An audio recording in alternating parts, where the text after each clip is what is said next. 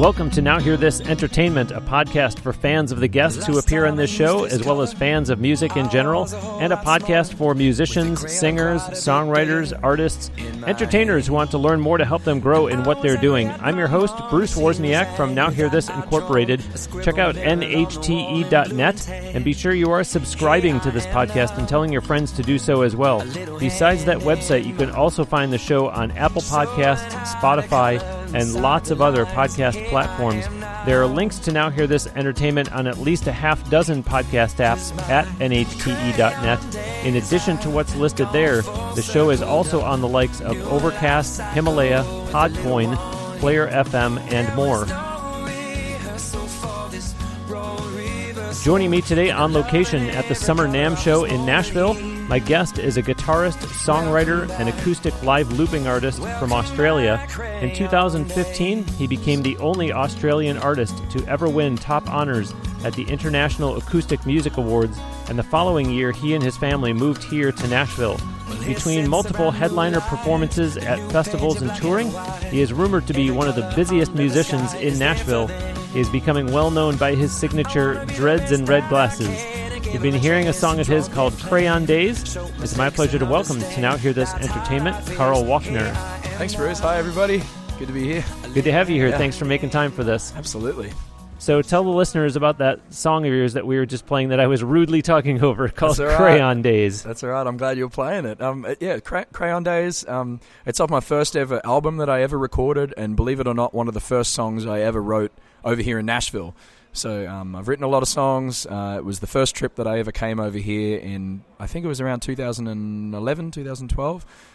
End of 2011. It's not important. It's a long time ago. And I came over, and at that time, my wife was pregnant. We were expecting our first baby.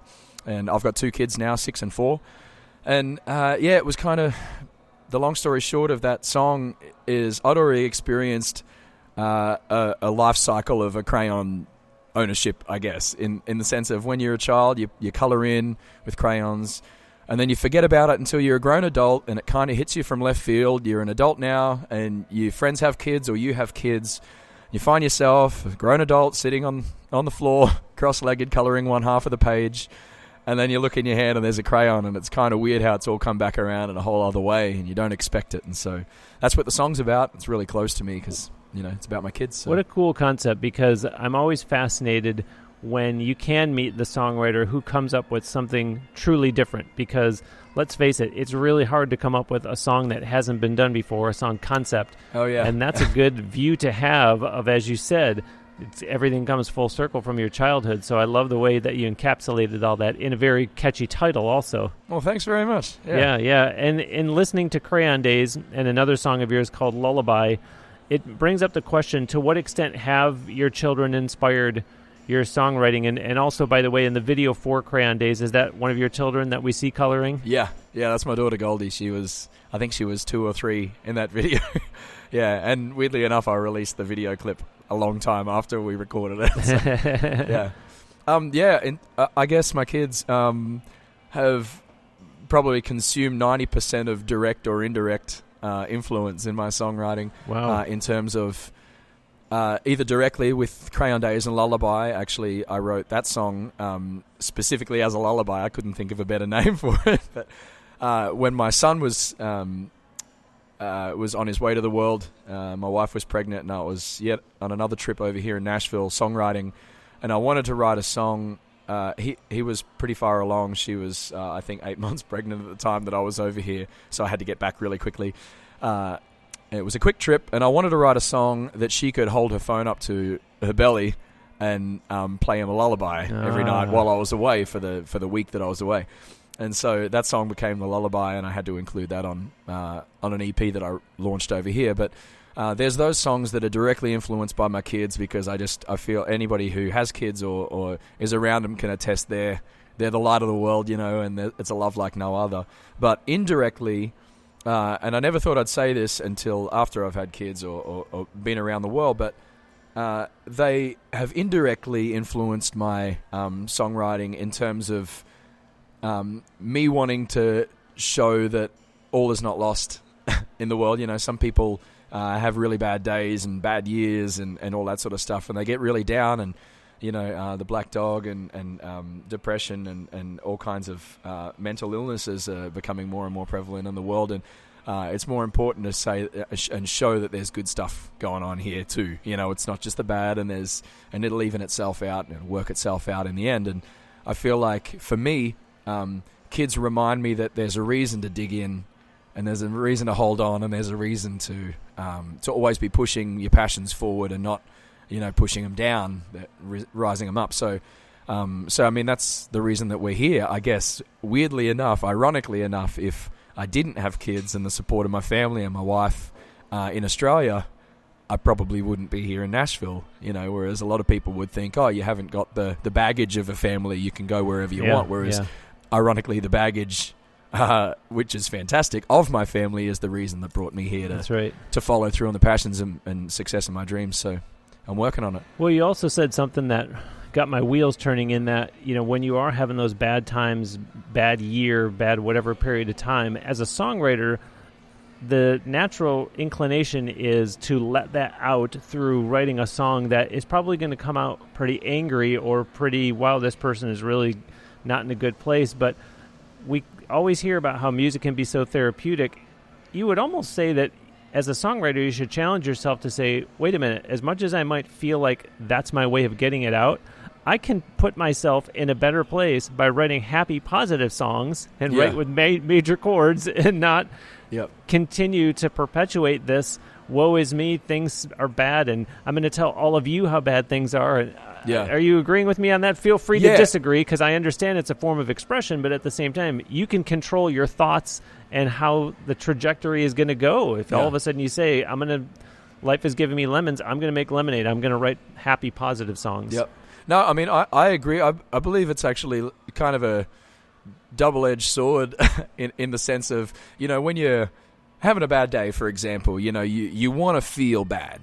You want to have your bad day. You want to be grumpy, and you're entitled to that. You know, you should slump on the couch and eat all the crappy food that you want to eat and frown at everybody and whatever. But, you know, and I'd bet you, you know, 10 high fives that that if you know, you were having a bad day and somebody came up all smiles and cheery and chirpy, you wouldn't want to talk to them. You want them to get out, you know. But then at a certain point, you would want somebody coming in with happy and chirpy smiles going on, you know. So I feel like songwriting and listening to music is amazingly subjective like that, you know.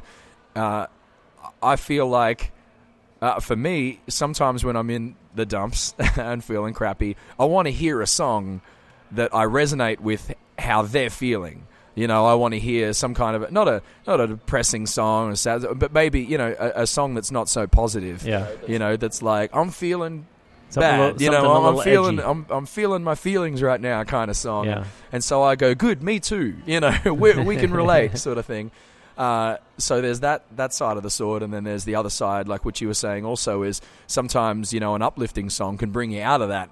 And I feel like for a lot of us, we can either tap into it and acknowledge that we're feeling the same, and then also be brought out of it by another song that might be potentially happy. So I think especially with social media as like an extension on a creativity side of things, it's too easy to scroll through and see all of these happy thoughts which drive you crazy, because you might be having a rough day and you're like, why is everybody living the best life?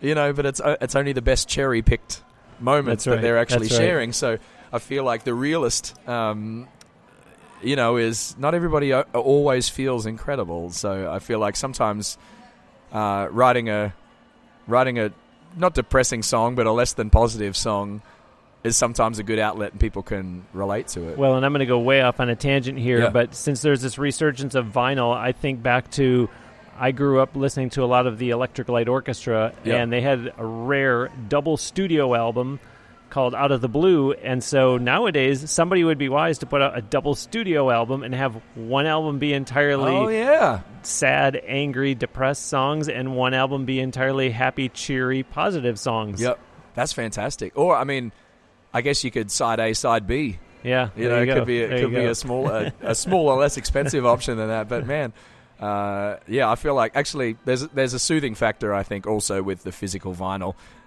Actually listening to a record, I feel like I like physically pulling it out and putting it down, and I stare at it like I'm watching a fire. It's really therapeutic. It's nice. Listeners, you're starting to hear Carl talk a lot about his time in Australia and coming over here.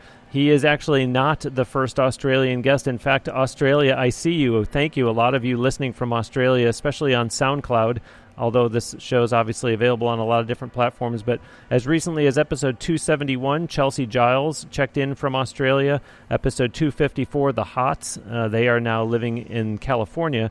And then episode 189, William Crichton, he does still live in Australia, but strangely we recorded that interview here in Nashville. So Carl is just the latest Australian to be on the show, although, like I said, he is now living here in Nashville, which you moved to the U.S. 3 years ago. Yeah. How long in the making was that, though? And then how has it worked out so far? Yeah, so it's been like everybody's got their journey. It's been a rough one for me. But probably, let's say, I want to say maybe 5 years ago, I've probably since 2012, I've been back and forth from Australia to Nashville, and I was songwriting and recording and all of the above. And when every time I noticed I came over here to the US, things would spark up, the fire would reignite, and internally for me as an inspiration thing, and then also externally with my music and connections and that sort of thing, labels and industry personnel and community. So that was really cool, and it's difficult to keep a fire ignited from a different country. So I made sure I tried to come back as often as I could, and we had a circumstance that I was actually signing with a new label that was being launched at the time. So we were right at the point of looking for accommodation and where we're going to live, and obviously Nashville was the spot where we were planning on headed. And then right up, like a lot of stories, right up until the last second, everything was going ahead and this whole thing was drawn out, and then the label fizzled. I think a couple of investors pulled out from the gold slump or something in Texas, and wow. And so anyway, that all fell through, and shortly after that, we just decided. My wife actually brought it up, and that's why she's absolutely my rock. But she said, "You know what? Let's just go." What and it was seriously, it was a 5-minute conversation. It was really. Should we do this? Okay, let's do this. Wow. Why not? Wow. We had my first child was alive, Goldie, and she was probably 1, I think. And we started to make the plans and say, okay, well, 12 months from now. And so I can't remember exactly where that was, but that was 4 years ago, essentially. So we moved in the middle of the year. We got into Nashville on the 5th of July, and everybody was hungover, and there was still smoke in the air from the fireworks the night before. And the rest is kind of history. I feel I kind of describe Australia as, it's the same size country as the US, but there's 20 million people versus 330 million people here in the US. So it's kind of like a small town in a good way, and sometimes in a challenging way, because in Australia, we tend to get a lot of external music integration. So we're heavily influenced by the UK, the US, all the major contributors and the major labels and major radio. So me as I guess some of my earlier recordings is more singer-songwriter, Americana, kind of acoustic sort of thing, whereas my newer stuff is absolutely pop, acoustic pop. And in Australia, the formats are a little different, and it's difficult to find my spot there, so to speak, on a radio perspective or a format perspective. But here, through sheer numbers, it's kind of I've found my place musically, so to speak, and then I can make the connection between here and Australia for my music in Australia, but over there, locally on a local level for my pop music, I'm competing with Ed Sheeran and Bruno Mars, who are coming from a fierce. But God bless you, though, that you described that situation where here you're going to be signed to this new label and you're already planning a move, and all of a sudden at the 11th hour, it goes under. And so that had to be devastating, because you are talking about moving halfway across the world, and all of a sudden, no, we're not, because the label went under. And so to rally around that, and like you said, it sounds like the real credit goes to your wife, but to say, well, it's not going to happen, and it is not a good time, but we're going to do it anyways. Yeah, absolutely. I mean, you know what? I saw a quote the other day, and I'm not going to try and remember what it is, but the gist of it was the music. I mean, we're talking to musicians and for musicians and the musical community here, which is great. So a little message that I'd want to share, which has helped me along, is musicians get rejected. It's like going for a job interview every single day of your life, and you get rejected every single one, except for maybe 10 in your whole life. You know what I mean? And luckily, you know, for some people, it's early on in the interview process that they get a good one and they get hired. And some people, it's going to take a long time. But, you know, we're used to dealing with... It's frustrating, but, you know, as musicians... for me personally, I'm used to dealing with rejection. I know it's kind of weird to say that, but it's good to acknowledge it. You know, I mean, most of the people that you meet, you're not going to work with, and they're not going to be valid, but they're trying to, you know, or they're not going to be the right fit for you or whatever it is, but that's just because it's a massive industry. There's a lot of people and there's a lot of creatives working in it. But I feel like the real challenge is, and I'm going to sound kind of corny here, but, you know, really trying to hold on to what you represent and what you want to say and what you want to achieve and what you want to do, you know, your end goal. I mean, everybody says they want to go out and make music. It's like, well, that's great, but you can do that in your bedroom. You don't have to be a musician full-time to do that. You can make music in your bedroom. If it's not about the money, if it's truly not about the money, then get Logic or Pro Tools on your MacBook Pro and make some music and be happy. You know what I mean? Yeah. Whereas if you have a message that you want to deliver or you got something you want to say, then that's a different story. That's right. And I feel like it's a testament to how long you can hold on to that pull-up bar before you let go. You know, and hopefully you've got really good stamina or you're working hard at it to be able to make something happen before. Yeah, and you're preaching to the choir here. I love what you're saying. I'm with you 100% of the way because, you know, listeners, I don't really talk about it enough, but I'm in the same boat. You know, this show for me is I'm the podcast version of what you and all my guests are doing. Is I've been at this for 5.5 years, and this is episode 288, and so I do love what I'm doing, but if I just loved it because I like talking about music, then I don't really need to put it out as a podcast. But all those no's, I talk about it because I live that. You know, I'm trying to get listeners all the time. I'm trying to get sponsors. I'm trying to get guests. Sometimes guests won't answer you back or they'll say no. And so I know about getting those no's in addition to working with the musicians themselves and seeing them get the no's all the time. And you know, trying to do something like the Patreon for the show or, like I said before, trying to get sponsors, we're all in that same boat. It's a matter of drawing that line and saying, okay, how committed are you to it truly, and do you have the stamina to go at it for 5.5 years or to make a career in music? And I think that's sort of what, I don't want to say separates the men from the boys, but makes it, okay, are you just doing this because you love it, in which case, like you said, just make it in your bedroom and play it for your family and friends, or realize it's a business. There's going to be no's, but you got to overcome those no's. Oh, yeah. I do see that you are looking for venues for a December trip to the east coast of Australia.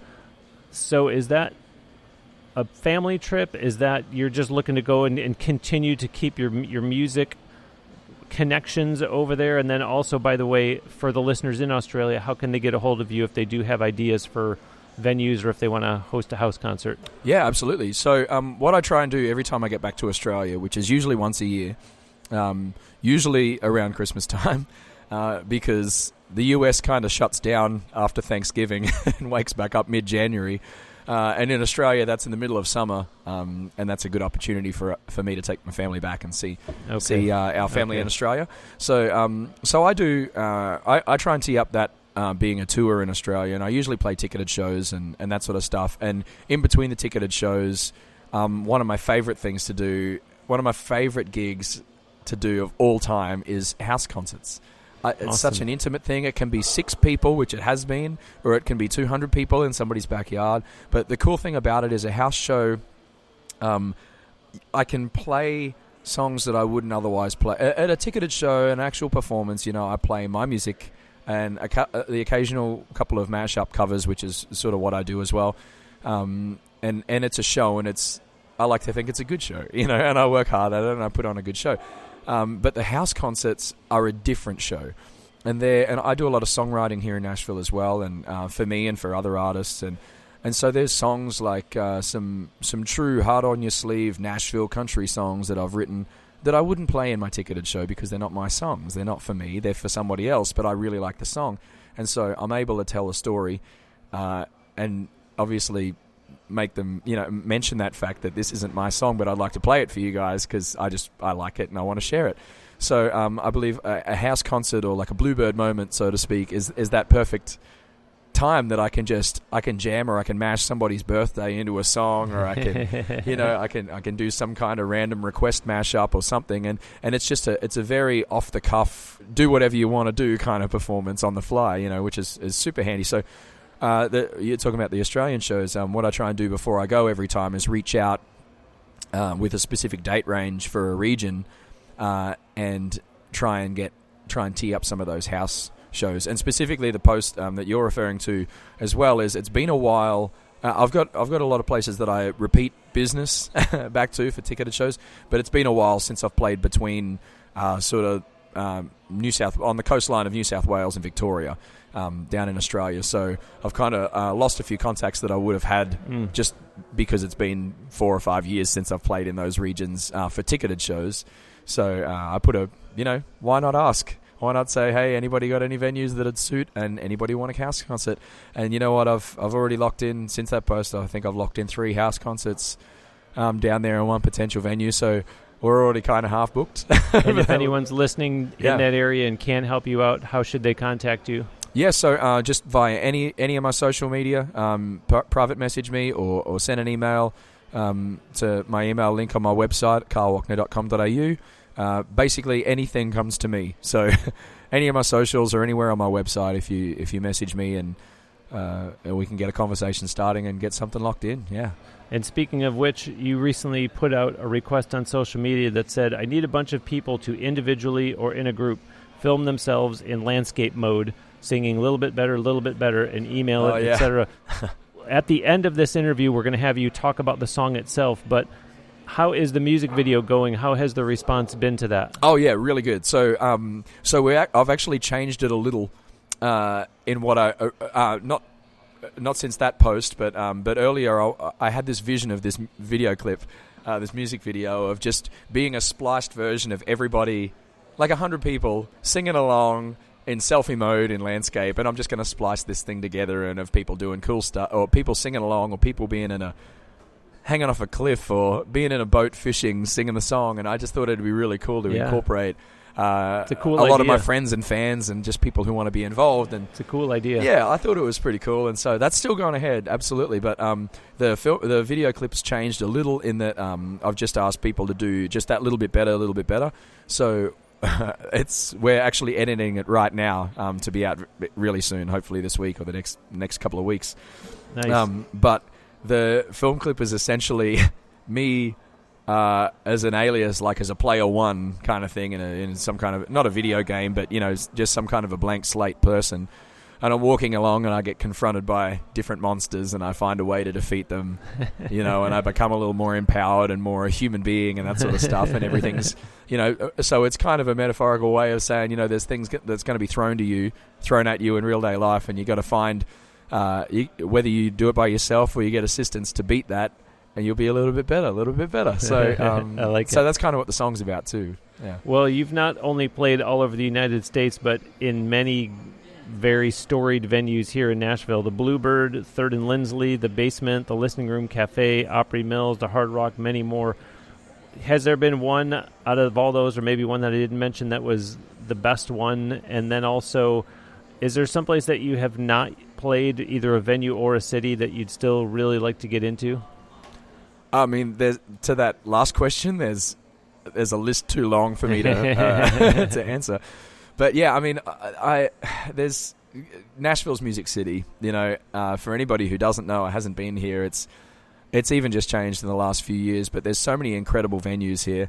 I'm really lucky on the sense that weekly or daily almost. While I'm in town, I play so many gigs, and a lot of them are like a covers originals hybrid for me, which is fantastic. So, but yeah, off some venues that I play that are my favourites that you haven't mentioned there as well. Acme Feed and Seed is a regular one, and Cerveza Jack's, Hard Rock Cafe. I mean, I could keep going. Whiskey Row, and there's so many venues down here that truly that don't really care what you play, as long as you get people in there and they're all drunk and they're spending money over the bar, like everywhere in the world. But there's venues that truly actually care about their musicians, so all is not lost, and they want us to play originals, and they want us to play songs that we want to play, and as long as people in the room are happy, they're happy. So that's awesome. So I get to do that on a daily basis usually, and which is incredible.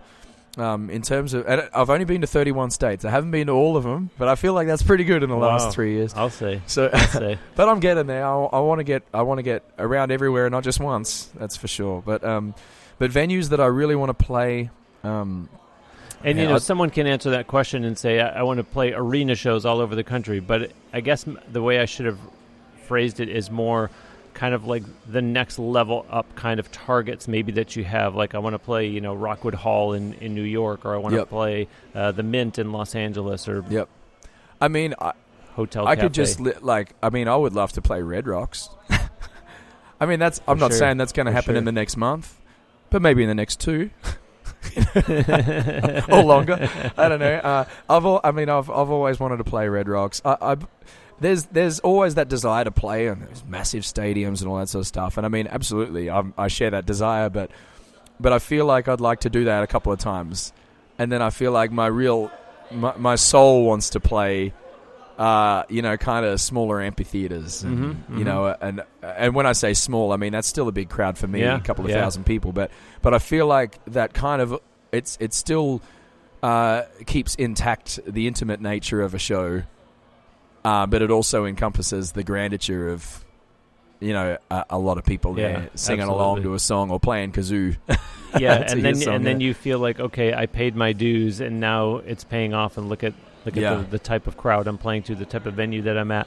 I'm very fortunate myself in that I have all this great equipment from Tascam. Right now, Carl and I are using the TM60 microphones, the DR44WL handheld recorder. I've got my Tascam headphones on, and of course, when I'm not out on location, I'm back at home base with different mic, different headphones, different audio interface, but always all Tascam gear.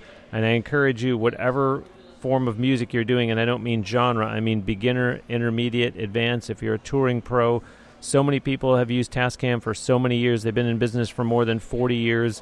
Aaron Hoagland, who you heard on episode 259 of this show, he's here at the NAMM show representing Tascam, and he can tell you, I can tell you, you've heard guests on this show say that they have used Tascam gear, recording solutions for all kinds of musicians. As you just heard Carl talk about some of those great live shows, those are perfect opportunities, I always say, to record your live show and put that out as a release. Check out all the solutions they have at tascam.com. That's TASCAM.com.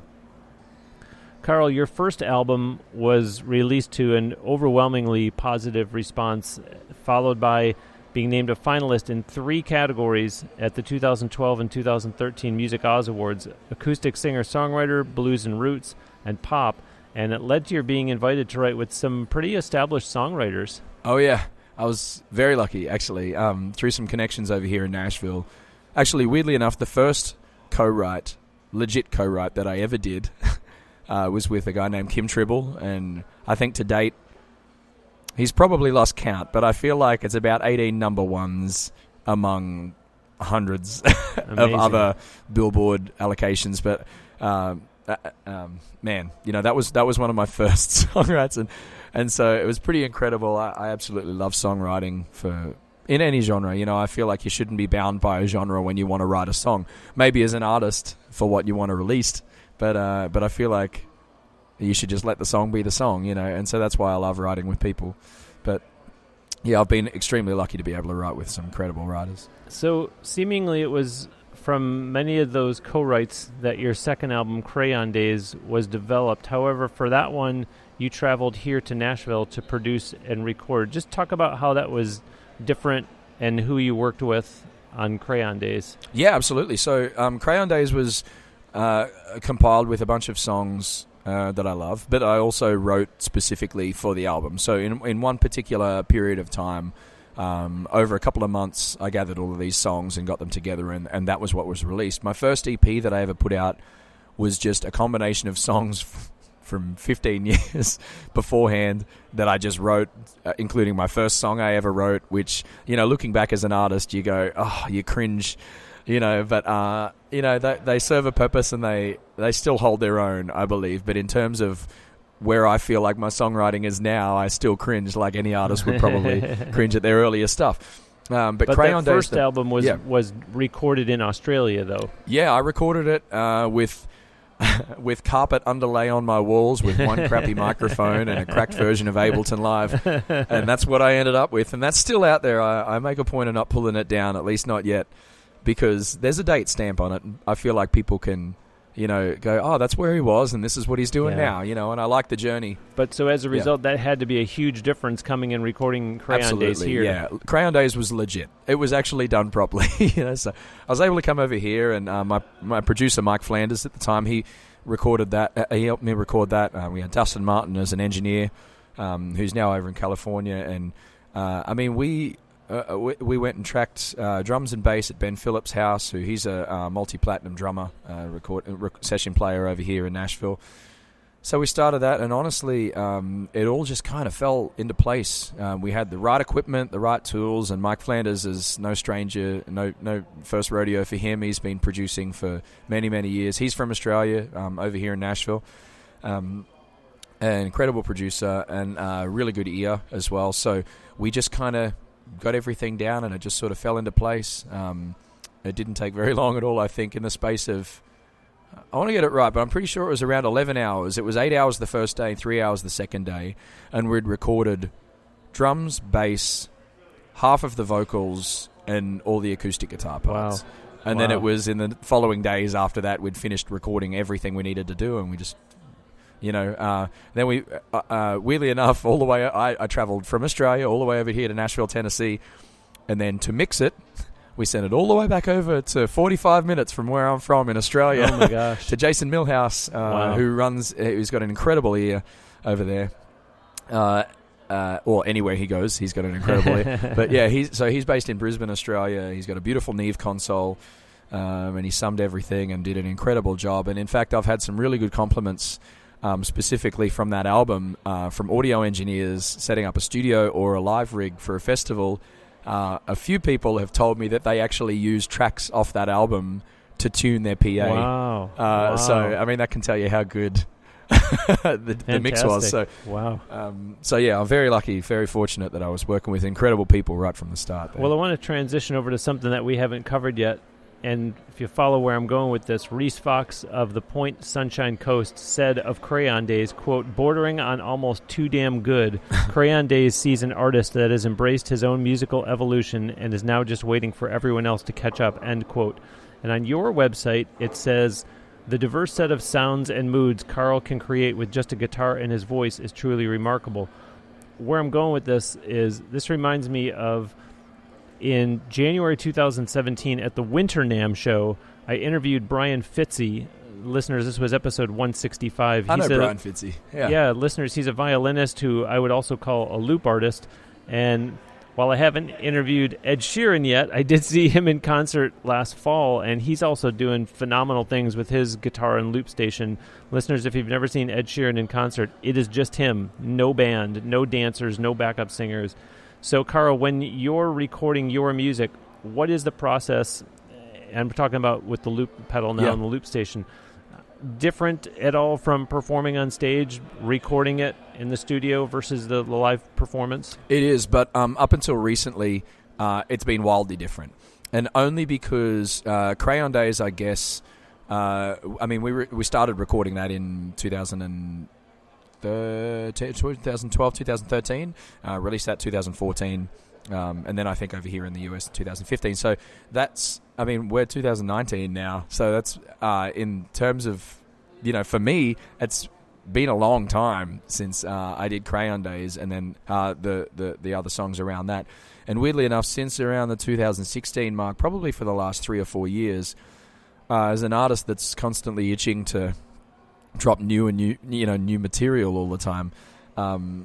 As I was talking about the rough patches and the different weaves that you got to do, and being able to hold on, stamina and all that sort of stuff. You meet new people, and you pursue a path, and a lot of the time it might not work out, or it just might not be the right fit. It doesn't have to be a bad fit. It just might not be the right one. So coincidentally, over the last few years, it's been a frustrating battle for me because I hadn't really released anything that represented my live looping show, or that transitioned, that you can hear the transition between the live and the recording stuff. So in Australia, when I was playing, my solo show was live looped, and then my big show, my festival act, was a band full of session players and good friends of mine. So it translated from the recordings of Crayon Days, that album, to my band live, but it didn't translate to my solo live looping set. Whereas it's not until now that I'm planning on just dropping stuff every few months. That's just been a screw it. I'm just gonna keep putting stuff out that represents me now. So Better, the new song that I've got out, it's been out for a few weeks, that you'll hear at the end of this. That translates to my live looping show. And so what I'm trying to do from here on out, or at least in this phase of who knows what I'm doing next year, but I mean, I'm always going to try and evolve. But what I'm trying to do now is make sure it translates. When I'm performing live and I'm doing the live looping, I beatbox and I play beats on the guitar, and I play a synth bass line or a real bass line or whatever. In my studio recordings, because it's sort of I'm calling it acoustic pop or organic pop, but I'm trying to walk that bridge or that fence between pop production, organic pop production, similar to Shawn Mendes, Ed Sheeran, kind of, but different, but that kind of feel, but with a heavy acoustic influence to it. So I'll use parts of my voice, like little noises that I'll make, and I'll cut them up and make them part of the beat, which is what I do live all the time. And then I'll make little trills, like little noises, and I'll make that part of the beat, which is what I do live. And then I've got a kazoo on me, and I'll incorporate that. And there's actually live kazoo in the song Better, in my single. So I'm trying to, and a heavy acoustic guitar presence, whereas a lot of pop music, you don't hear any acoustic guitar, or you don't hear any live instruments. Mostly it's all pre-recorded or pre-sampled stuff.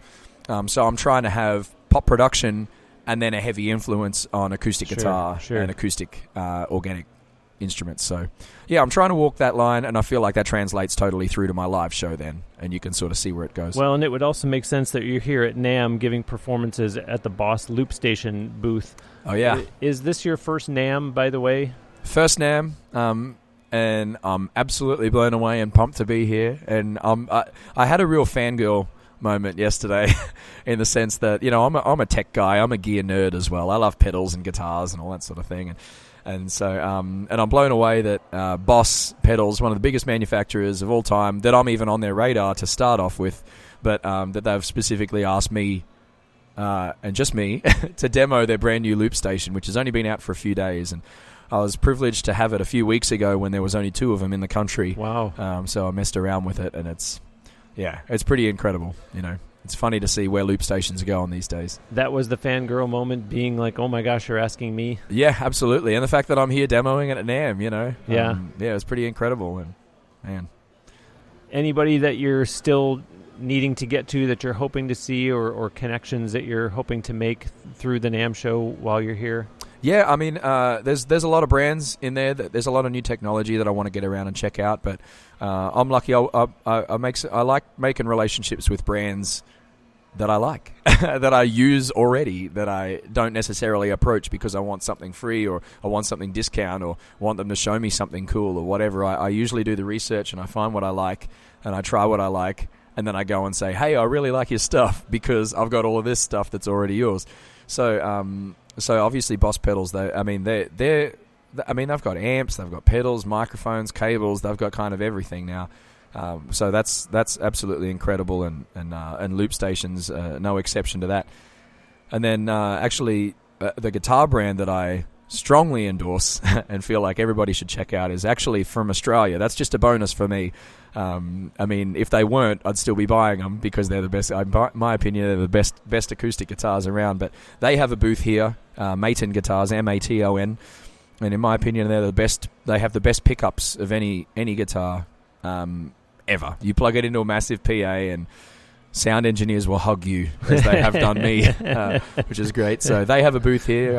I've been over and chilled out and hung with those guys, and then I use all-clear monitors, in-ear monitors, and they've got a booth over here. So I've been able to actually go over and hang out for a change with these brands that I endorse and absolutely love, and that will look after you. You know, I mean, they're as gear nerdy about it as you are, which is fantastic. Yeah. You can have these cool conversations, and they're happy to see that you're happy. Yeah, absolutely. Listeners, we are on location at the Music City Center in Nashville for the Summer NAMM show. My guest is Carl Wockner.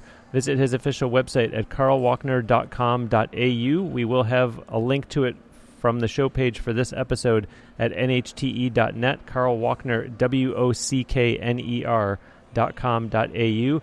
He is very much on social media, Facebook, Instagram, and Twitter. Engage with him on there. There will be links online for those as well. The album Crayon Days can be purchased from his website. All of his music can be found at Amazon Music, iTunes, streaming, Spotify, Pandora, Google Play Music. Check it all out and be sure to support him.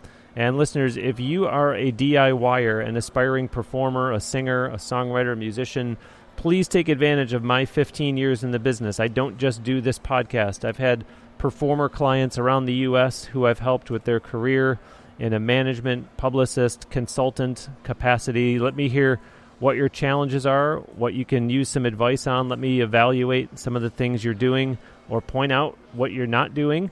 Get on nhte.net and hit the home button, and you'll see there's an article called Video Consultations Now Available. Just use the links in there to schedule a private session with me so we can talk about what you're doing and make sure you're going in the right direction. I'd love to help you with that. Get online and book a time with me. Carl, in 2017, you put out 2 EPs. Life in Color includes some of the same songs as Crayon Days with just a couple new songs. What was the rationale behind that? So that was just, I was frustrated because I hadn't put anything out and I wanted a new date stamp, and I had a few songs that could have gone on my Crayon Days album that didn't.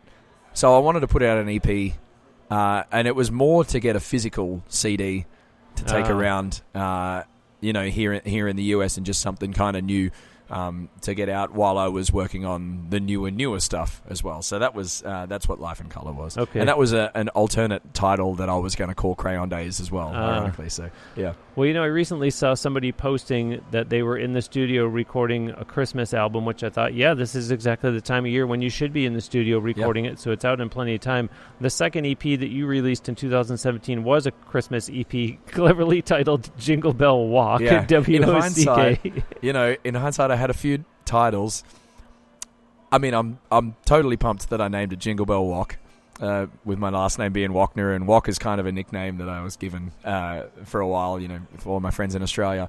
But I think I thought of a better one after I'd titled that, and it's beginning to look a wok like Christmas.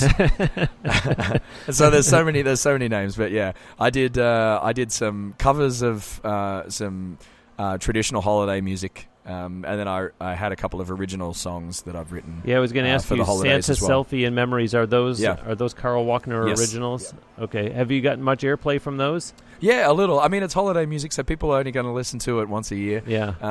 But yeah, it's been pretty cool. I've had some requests. Santa Selfie's a pretty funny one, so encourage checking that out any time of year. But, well, you're very diverse. Your YouTube channel includes a handful of how-to videos that seem to be getting a good number of views. What gave you the idea to start doing that? Well, it wasn't so much an idea as much as people kept asking me with my live looping mashups and stuff. People kept asking me, what are you using, what equipment, and how do you route it, and what are you doing?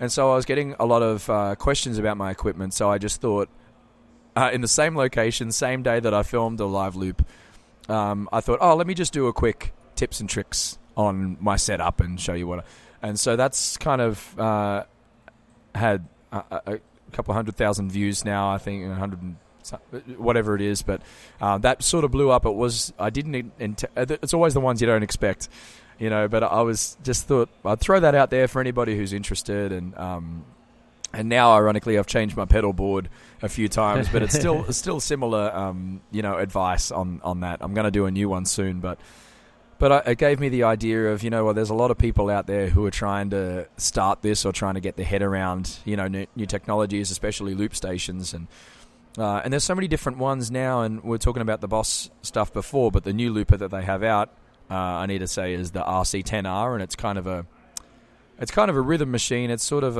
it's a band in a box, and you get to be half the band, so to speak. Whereas traditional loop stations, like what I still use, which is the Boss RC300, you have to create the rhythm. You create everything. You don't have something in there and play along to it. You have to be the one who creates it. So that's often a brick wall for a lot of artists, because you have to be right on time, otherwise it doesn't get right. Whereas the new loop station that they've just launched, which is a really small, tidy little unit, which is it's designed for creatives and soloists who need a little help and who want to engage and bring their sound up. But wow. They'll have a beat. They can select any beat from hundreds of beats, 280 something, and then different drum kits, and you essentially hit it, and then you play your loop along to the beat.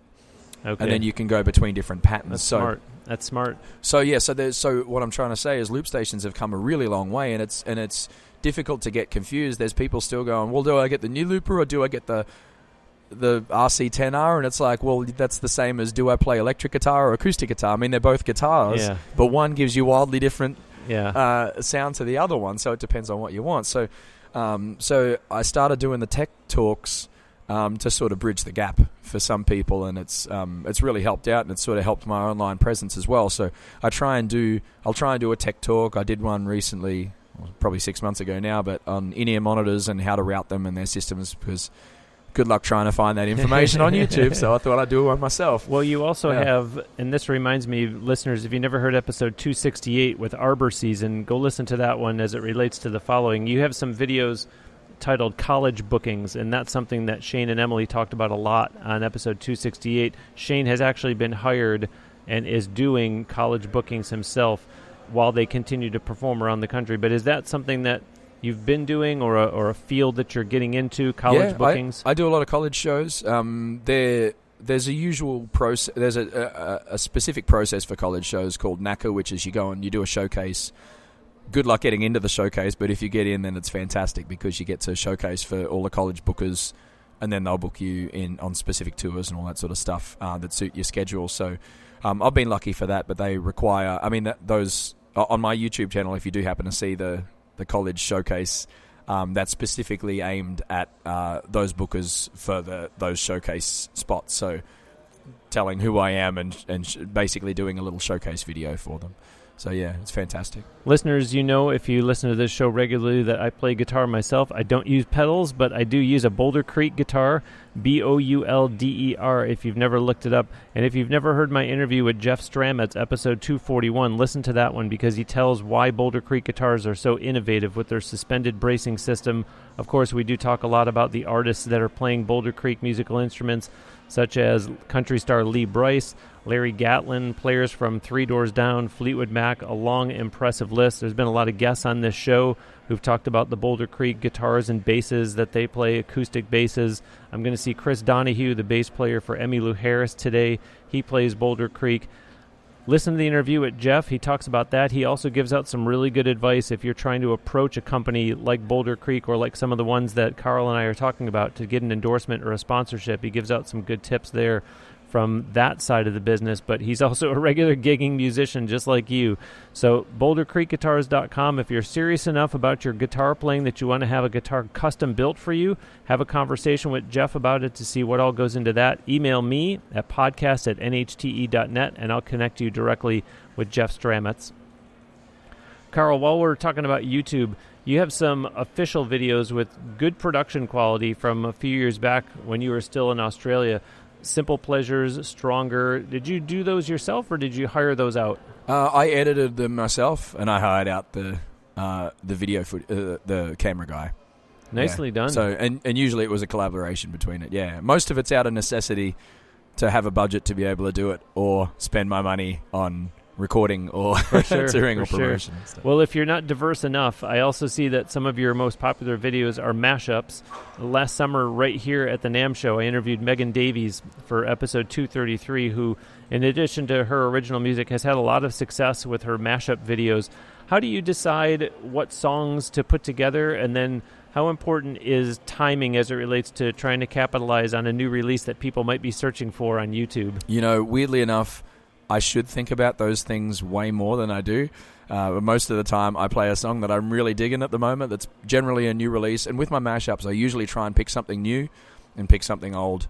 And sometimes it's, I don't know, maybe I'll do this. And then that's basically it.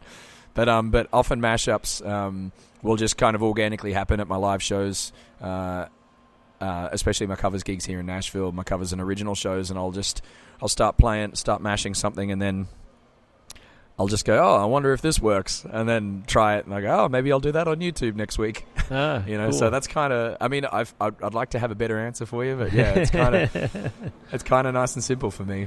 I don't overthink it. We talked earlier about the video that you're making for your new single called Better. The song came out at the end of May and has already topped 38,000 listens on Spotify alone. It's going to be our closing song, so before we let you go, tell the listeners all about the song Better. Cool. Well, thanks to anybody who's already listened, and thanks to anybody who puts it on repeat in their pocket and when they go to bed, because I really need your help right now for this. But yeah, Better, honestly, is, I mean, it's an inhale and exhale. It's an inhale all the good stuff, exhale all the negativity around you. I know it sounds kind of corny to say that, but we really need to cleanse mentally and physically sometimes. So, but for me, it's kind of been a frustration of not being able to get my music out as quick as I want, which is a common one for musicians. But when I sing in the pre-chorus, I'm tired of singing songs that I don't really feel send me anybody who wants something real. It doesn't have to be about songs. It's essentially I'm tired of doing the things that I don't want to do, or that I'm not that I'm getting frustrated with. I want to sense. I want to be reunited with people who are interested in who I am, if that makes sense. So it's essentially it's an internal song for me. It's a direct relation with frustrated at being held up in doing the things that I want to do, but it's always going to happen. And then, you know what? When it happens, things will be a little bit better. So I like it. Carl, you're doing good stuff, my friend. Thank you for making time to talk to me. Really enjoyed it. All the best to you. Absolutely. My pleasure. Thanks for having me, by the way. You bet. Listeners, that'll do it for this week's episode of Now Hear This Entertainment. My sincere thanks to Carl Wockner. Visit his official website at carlwockner.com.au. And again, we will put a link to it from the show page for this episode at NHTE.net. Once you hit his website, make sure you engage with him on social media. So that means like his Facebook page, follow him on Instagram and Twitter, subscribe to his YouTube channel, and then watch and like the videos on there. For that matter, tell him you heard him and his music on Now Hear This Entertainment. The album Crayon Days can be purchased from his website. All of his music can be found at Amazon Music and iTunes, streaming, Spotify, Pandora, Google Play Music. Keep up with Carl online for all things Carl Wockner music. As I mentioned earlier, if you are an indie artist, please do take advantage of my 15 years in the business. Don't just do this podcast only. Performer clients around the U.S. I've worked with for many years, helping them with their career as a manager, publicist, consultant. So let me hear what your challenges are. Let me know what you need some advice on. I'll be happy to evaluate some of the things that you're doing. I'm very adept at pointing out things that people are not doing, as strange as that sounds, to see what you don't have. Get on NHTE.net, hit the home button, and read the article called Video Consultations Now Available, and then use the links in there to schedule a private session with me so we can talk about what you're doing. Make sure you're going in the right direction. I'd love to help you out with that. Get online and book a time with me now. That'll do it for this week's episode of Now Hear This Entertainment. We'll send you out with another song from Carl Wockner. This is the one he just talked about. It's called Better. Everybody needs a little staying up late, finding a way to solve the riddle.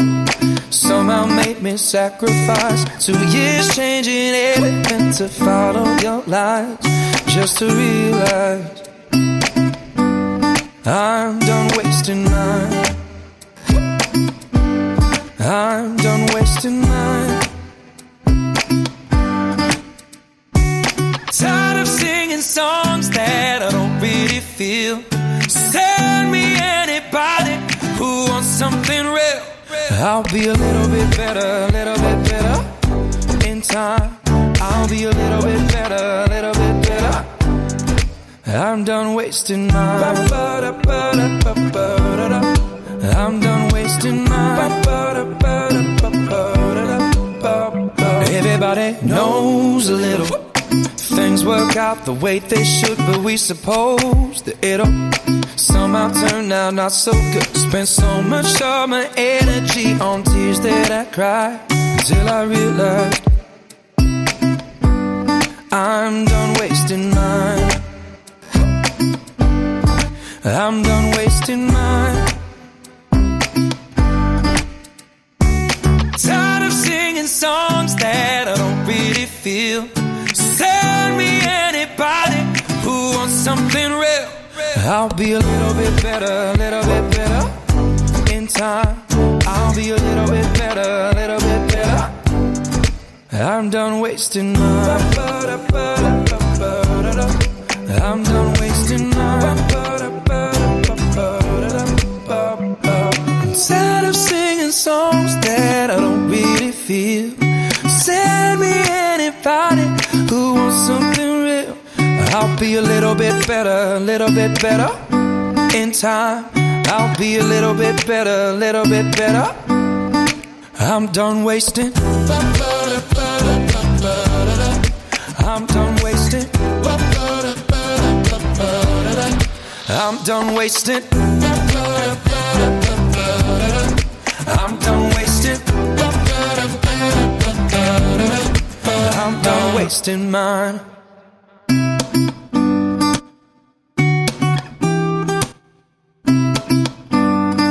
I'm done wasting mine.